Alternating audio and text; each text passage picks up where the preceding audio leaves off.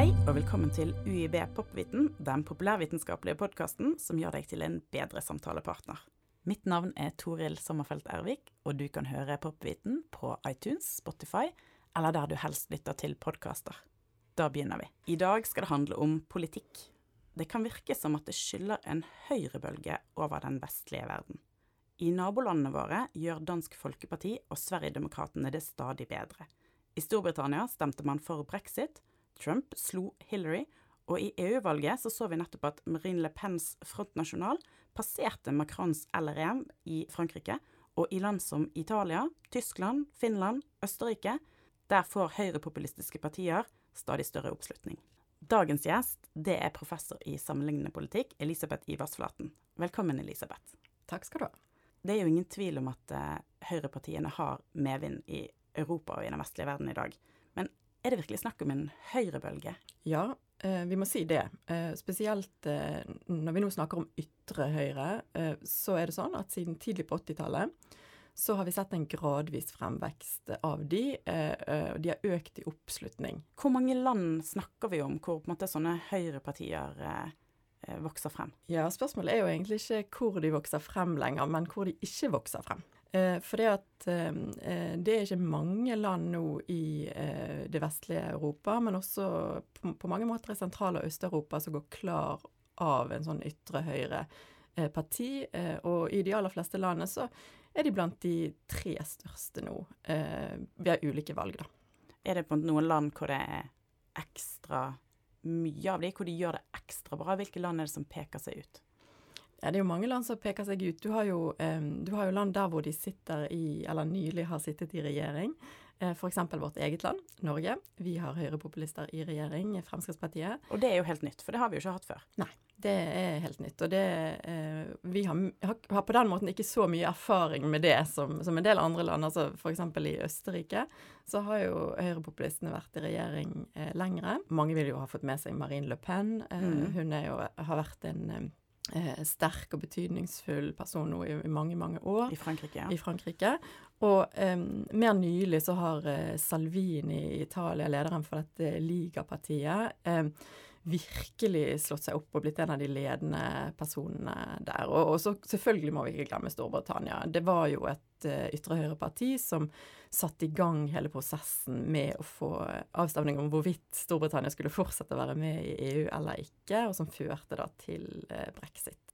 Men hva har egentlig alle disse her ytre høyre partiene til felles? På mange måter så har de jo lite til felles, Jaha, og mindre til felles enn andre partifamilier. De liker jo gjerne ofte ikke å bli sett på som del av den samme partifamilien. Hva er en partifamilie for noe? Ja, altså en partifamilie, kan du si, det er partier som av egen vilje finner sammen i en eller annen internasjonal organisasjon, eller ved at de sier at dette er vårt søsterparti, for eksempel. Okay. Sånn som for eksempel Erna Solberg har sagt at deres parti ligner på Angela Merkel sitt parti i Tyskland. Sant? Sånne typer. Så finnes det også sammenslutninger her, som for eksempel alle Arbeiderpartiene og Sosialdemokratene. Ja, så egentlig de fleste norske partiene, altså Venstre har en haug med Venstrepartier, så har du på Arbeiderpartiet, så har du Senterpartiet. Alle finner på en måte liksom tilsvarende til sitt parti i andre land. Ja, mer eller mindre. Sånn er det. Og der har ytre høyre skilt seg ut. Og en del av grunnen til det er at de har så veldig forskjellig opphav. I Skandinavia, i Danmark og i Norge, så startet jo ytre høyrepartiene som skatteprotestpartier. Sant? Fremskrittspartiet i Norge var en mer eller mindre blåkopi av Fremskrittspartiet som startet i Danmark i sin tid. Ja, for da har vi jo Anders Langes parti mot skatter og avgift. Altså, ja, sant? Og du hadde Glistrup, som var skatteadvokat, som startet Fremskrittspartiet i Danmark, og som på en måte begynte det ved å vise til at jeg tjener masse penger, betaler ingen skatt, og det da bare viser hvor korrupt velferdsstaten og skatteinnkrevingssystemet er. Sant? Og det var på en måte en bølge som Anders Lange kastet seg på i sin tid, og senere da Carl I. Hagen. Og så har du også for eksempel i Sveits og i Finland, så er det partier som ligner mer på Senterpartiet i Norge, som startet som parti som mobiliserte på vegne av bønder, folk i distriktene, og som er veldig gamle partier, fantes veldig lenge, men som da ble de høyrepopulistiske partiene der etter hvert. I Italia, som vi nå hører veldig mye om på grunn av Salvini, som har gjort en veldig stor karriere der nylig og i regjering og alt mulig, han leder noe som heter, de nå kaller for Ligapartiet, det heter Nordlige Ligaen før, og det er et sånt regionalt uavhengighetsparti opprinnelig. Og det samme hadde vi i Belgia med det som nå heter Flamsk Interesse, Vlaams Belang, som er det store ytre høyrepartiet i Belgia. Begge de to startet som sånne uavhengighetspartier for sine regioner. Og den siste gruppen som er verdt å nevne nå, for det har jo nettopp vært Europaparlamentsvalg, det er jo UKIP i Storbritannia og AfD, Alternativ for Deutschland i Tyskland. Det er to partier som startet egentlig som EU-protestpartier. Ja. Og så har de da fått en bredere ytre høyre-agenda etter hvert. Hva er det egentlig, altså hvorfor snakker vi da om de som en felles høyrebølge? Hva er det de har til felles? Det har jo sånn historisk sett vært oss forskere som har satt de sammen og sagt at dette er en partigruppe som hører sammen. For selv har de jo vært uenige i det. Ja, og til dels fremdeles. Men selv om det har vært litt endringer som vi kanskje kan komme tilbake til. Men det som gjør at vi som forskere har satt i samme gruppe, er at de har hatt en utpreget innvandringsmotstand som en veldig sterk sak. Og det er en av de aller viktigste sakene til alle disse partiene, eller kanskje til og med er det den viktigste saken de har? Ja, du vil ikke regne partier som deler den ytre høyrebølgen, med mindre de har innvandring som en veldig viktig sak. Og ikke bare at de foreslår veldig streng innvandringspolitikk, for det gjør de alle sammen, men også at de mener at innvandring er årsaken til veldig mange problemer i samfunnet, og at du kan løse veldig mange av problemene i samfunnet ved å begrense innvandring. Men er det alt de har til felles? Er det ingen flere saker?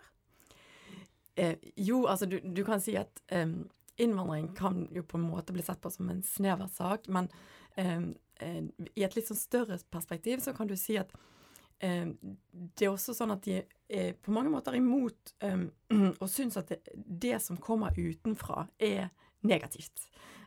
Og det som er fremmed er negativt. Og da ser vi at her er Fremskrittspartiet delvis et unntak, men at veldig mange av de har vendt seg veldig sterkt mot EU. For det kommer altså utenfra og over hodene deres, føler de. Ja. Så det er noe som forener de. Også en følelse av at et slagord som går igjen for disse partiene er jo da Østerrike først, Frankrike først, Storbritannia først, Nederland først. Sant? Det er ganske nasjonalistiske. Ja. Det er en form for nasjonalisme som ikke den eneste formen for nasjonalisme som er mulig. Forskere kaller det for ekskluderende nasjonalisme. Da. Det er bare oss og ingen andre. Ja, det er et veldig fokus i alle fall på hvem som ikke skal være med i det nasjonale fellesskapet. En av de tingene som forener de ytre høyrepartiene i det spørsmålet er at de har et ganske statisk syn på kultur. Ja. Sånn at de mener at det skal veldig mye til for å bli en del av den nasjonale identiteten. Det er kanskje ikke så lett som bare, ifølge det å bli statsborger. Det skal på en måte mer til å bli skikkelig norsk. Og det er litt sånn dypt problematiske standpunkter i demokratisk forstand. Og hvis vi på en måte skal dra frem en veldig god høyrepopulist, så jeg tenker vi kan ta en liten sving om ut på havet og innom USA. Ja. Trump. Han minner jo mye av det du snakker om nå, hans holdninger. Er USA også med på denne høyrebølgen? Er det samme som skjer der borte? Det har jo veldig mye av de samme elementene, helt klart og uten tvil. Men samtidig så er det jo også sånn at hver eneste gang vi snakker om et nytt ytre høyre-fenomen i en spesifikk kontekst, er det noen ting som er spesielle. Og det som er spesielt med Trump, det er jo det at han er leder for det store høyrepartiet i USA. Og sånn sett er han forskjellig fra de andre ytre høyrepartiene som vi har hatt i Europa, fordi at de har hatt en tendens til å dukke opp ved siden av de etablerte høyrepartiene. Ja. Sånn som AfD i Tyskland ved siden av Angela Merkel sitt parti, FrP i Norge ved siden av Erna Solbergs Høyre. Så sånn sett så blir den bevegelsen som Trump står for da mye større, fordi at den hviler på en mye større, bredere politisk plattform. Men når det er sagt, så er han jo rå på det populistiske budskapet, rå på dette med å skille mellom folket, og elitene, og på en eller annen måte, til tross for at han en søkkernes rik businessperson. Han jo virkelig eliten selv. Ja, men så klarer han da å posisjonere seg som en folkets mann, og en av måtene han gjør det på jo ved å irritere på seg så veldig mange av media og de andre politikerne og sånn at han på en måte spiller den som de andre elitene imot hele tiden. Og på den måten så slipper han å være elite selv. Og det der ser vi at veldig mange. Sylvi Listhaug for eksempel i Norge veldig god på det. Men de europeiske høyrepartiene som altså høyrepopulistiske partiene som vi har snakket om nå, identifiserer de seg med Trump? Føler de at de driver med det samme? Noen gjør det, og faktisk så det sånn at de fikk en skikkelig vitamininnsprøytning på ytre høyre i Europa, både gjennom Brexit, som jo skjedde før Trump ble valgt, noen måneder før. Det ga en liten boost. Ja, og ikke minst det som skjedde før både Brexit og Trump var jo flyktningkrisen. Høsten 2015 og våren 2016. Det året der var et sånt år der veldig mye forandret seg på ytre høyre, og der vi ser en annen form for selvhevdelse. Og da ser du at på en helt annen måte enn det som har vært vanlig før, begynner de å finne sammen. Du har sånt møte i Koblenz, der både Marine Le Pen og Geert Wilders, og som da leder til Frihetspartiet i Nederland, og AFD i Tyskland, møter i Tyskland, som har vært det stedet hvor vi virkelig ikke har sett noe på ytre høyre på en lang stund av gode grunner, sant? For de har vært litt redd før for å på en måte gå sammen, det sånn? Og nå, hva er de redd for? Jo, de er redd for nazistempelet. Ja, som jo ubehagelig å ha på seg. Ja, men også, de har rett og slett tenkt at det også sånn som gjør at, og tror jeg også riktig, at nazistempelet har ikke vært noe gunstig for de når de har prøvd å få velgere. For du har sett partier som har hatt for tette bånd til historisk fascisme og nazisme ut på ytre høyre i Europa. Det vil ikke folk stemme på? Nei, altså noen vil, men ikke så mange. Nei. Men det vi så i det året der da, hvor mye endret seg, var en annen form for stolthet, selvhevdelse, en følelse av at vi hadde rett når det gjaldt dette med hvor farlig og skadelig innvandring var. De fikk litt mer selvtillit, rett og slett? Ja. Og et voldsomt oppsving på meningsmålinger og sånt også. Og nå hadde vi nettopp europavalg også, valg til EU-parlamentet, og da gjorde de det jo egentlig veldig bra. Ja, de gjorde jo det, og spesielt i Italia så fikk jo Salvini over 30% av stemmene, og ble det største partiet. Og Marine Le Pen og hennes nye Rassemblement National ble det største partiet i Frankrike. Så det er klart at det har vært noen store fremganger der. Vi så også i Storbritannia at Brexit-partiet ble det største. I Ungarn at Fidesz fikk over 50%. Så det var mange på en måte ytre høyre seire, og det kommer vi til å høre mye om fremover. De kommer til å bruke det for det er verdt.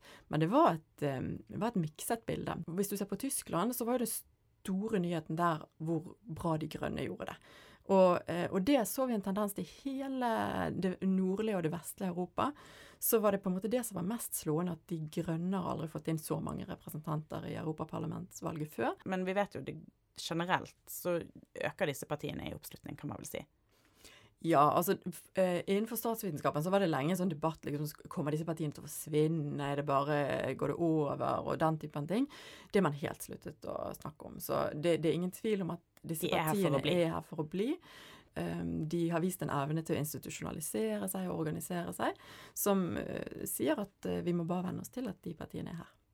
Men når man snakker om denne fremveksten av de ytterlige høyrepartiene, så merker jeg, så har man ofte litt sånn frykt i stemmen når man snakker om det. Det er mange som virker som de er litt redd for disse nye partiene. Og, altså, har de grunn til det? Er høyrepopulismen noe farlig? Den kan være det. Farlig for hva da? Den kan være farlig for demokratiet vårt.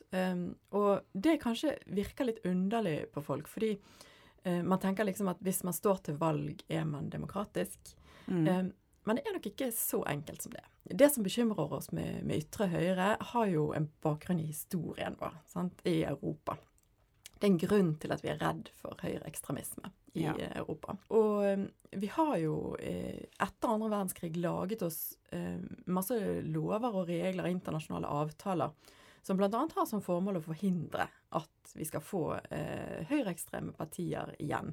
I Tyskland for eksempel så er det ulovlig med høyreekstreme partier. Det står i grunnloven i Tyskland at det er ikke lov. Men så har disse partiene da på ytre høyre nå kommet og utfordret en del av de både skrevne og uskrevne normene som vi hadde laget oss på hvor grenseoppgangene gikk for hva som var på en måte legitime demokratiske standpunkter da. Hva er det?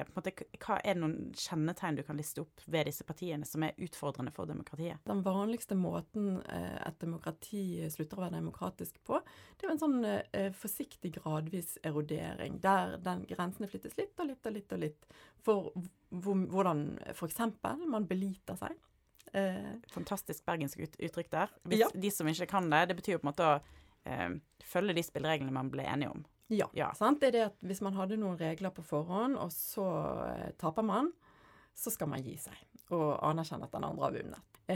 Beliter de seg hvis de taper. Sant? Og der har jo vi eksempelet Trump, som jo sa det i forkant av at resultatene til presidentvalget kom, at jo, jeg skal akseptere resultatet hvis jeg vinner. På lekeplassen er jo dette kroneksempler på å ikke belite seg. Ja, absolutt. Hva flere på en måte, sånne små tegn er det man kan se etter da? Et annet tegn, noe som kjennetegner ekstremisme, er jo måten å forholde seg til meningsmotstandere på. Ja. Og det man skal passe på, det er når man begynner å snakke om sine meningsmotstandere som fiender eller forrædere, til og med. Har du eksempler på det? Jo, altså dette var jo grunnen til at Sylvi Listhaug måtte gå av som justisminister i Norge. Ja, for da hadde hun jo en sånn Facebook-post. Ja, da tråkket hun over en grense i den Facebook-posten, hvor hun skrev at Arbeiderpartiet setter terroristers interesser over nordmenns interesser, eller noe der omkring. Kalte de forrædere da, egentlig? Ja, og det spiller rett inn i, altså det er en klassisk høyreekstrem uttalelse, og i Norge så har vi liksom sett på det, det lignet for mye på 22. juli, og så har vi liksom ikke tenkt helt igjennom hva det betyr, men det er en klassisk, ganske ekstrem uttalelse, og det er sånn som man skal være på vakt over. Det reflekterer et ikke-demokratisk sinnelag. Så da har vi på en måte de beliter seg ikke, de har forakt for meningsmotstanderne sine. Er det flere sånne tegn vi skal se etter som kan være skumle? Ja. Når folk er kommet rettmessig til landet, om de har kommet som flyktninger eller innvandrere eller hva, når de har blitt statsborgere, så har man en plikt til å likebehandle. Og der skal man være på vakt med forskjellige deportasjonspolitikker, og måter hvor man behandler personer som på en eller annen måte kulturelt ikke er fullverdig, som en form for annenrangs innbyggere. Og det har vi også sett litt av i Norge. Altså... Ja, vi har sett det både i Norge, men vi ser det er ganske gjennomgående med disse ytre høyrepartiene, at de driver en relativt kreativ entreprenørvirksomhet i å finne politikker som skal beskytte de som egentlig hører hjemme i landet, mot det som de andre ser på som de andre, da. Så vi vet jo da at noen av disse partiene, de har en politikk som kan utfordre demokratiet. Og så vet vi også, som du har sagt, at den store politiske saken for alle disse partiene er innvandring, og at de vil ha mindre av det. Men så bor vi jo i en verden i dag hvor vi vet at det blir jo ikke mindre innvandring til den vestlige verden. Det blir vel tvert imot mer? Ja, alt vi vet tyder på det. Og det betyr at sannsynligheten for at du fortsetter å ha oppslutning om ytre høyre, og at den kommer til å være relativt stor, den er også ganske høy. Og dette er noe vi har sett historisk også, land som har lengre erfaring med innvandring enn oss, sånn som USA. Der har du sett det de kaller for nativistiske, eller sånn ekskluderende nasjonalistiske bevegelser, etter hver store bølge med innvandring. Men hva tror du kommer til å skje med de vestlige demokratiene da, hvis disse partiene som nettopp utfordrer demokratiet, bare kommer til å vokse? Det kreves mer av demokratiet vårt nå enn det de gjorde før. For eksempel så jo demokratiene våre vokst opp sammen med nasjonalstaten, og liksom tett knyttet til den. Sant? Så vi nok aller best i demokratiene til å håndtere saker som trygt og godt plassert innenfor landegrenser. Men når vi får sånne ting som migrasjon eller klima, som legger press på oss som land, og der vi må samarbeide med andre egentlig for å håndtere det, og forholde oss til utlendinger og folk som ikke har bodd der og sånn før, så får vi så ser vi noen svakheter i den demokratiske grunnstrukturen vår som vi ikke har sett før. Vi ikke helt rigget for det, rett og slett? Nei, vi ikke helt rigget for det, og det vil kreve mer av oss enn det som vi har sett før. Nå jeg en optimist. Jeg tror at vi kommer til å klare det. Men du litt bekymret også? Ja, og det synes jeg det all grunn til å være. Jeg tror ikke at demokratiet kommer til å bukke under i et sånn stort mageplask, om du skal si det sånn, eller i en krig. Men det kan skje sånne små forringelser av demokratiet, at vi beliter oss litt mindre, at vi snakker litt slemmere om hverandre, at det enkelte grupper som ikke får være med. Og det det grunn til å ta på alvor. Når det sagt, som statsviter, så hvis jeg tar alt det jeg har lært og forsket på, og legger alt på bordet og tenker meg om, og må svare på spørsmålet ditt, på en måte, du positiv, eller du mest redd, eller du mest optimistisk knyttet til det som kommer til å skje fremover? Så lander jeg der at jeg optimistisk. Jeg tror at demokratiene våre kommer til å stå dette av. Jeg tror at den unge generasjonen ser ut til å formulere sine politiske krav innenfor de demokratiske rammene som finnes, kanskje i enda større grad enn oss gamle. Det synes jeg veldig positivt. Stemmer de mindre på disse ytre høyrepartiene? Det et generasjonsskille? Det kan se sånn ut at det i ferd med å vokse fram et sånt skille. Det betyr ikke at det ingen unge som stemmer på ytre høyre. Det også noen som gjør det. Men at det ser ut til å vokse frem et generasjonsskille, og at de unge ikke er like opptatt av ytre høyrepartiene som det den litt eldre generasjonen. Og det høres jo egentlig ganske oppløftende ut. Ja. Men da slutter vi der. Tusen takk for at du var gjest i dag, Elisabeth. Takk for at jeg fikk komme. Det var alt vi hadde for i dag. Takk for at du lytter til UiB Popviten. Og hvis du har spørsmål, så kan du sende de til desk@uib.no. Vi høres.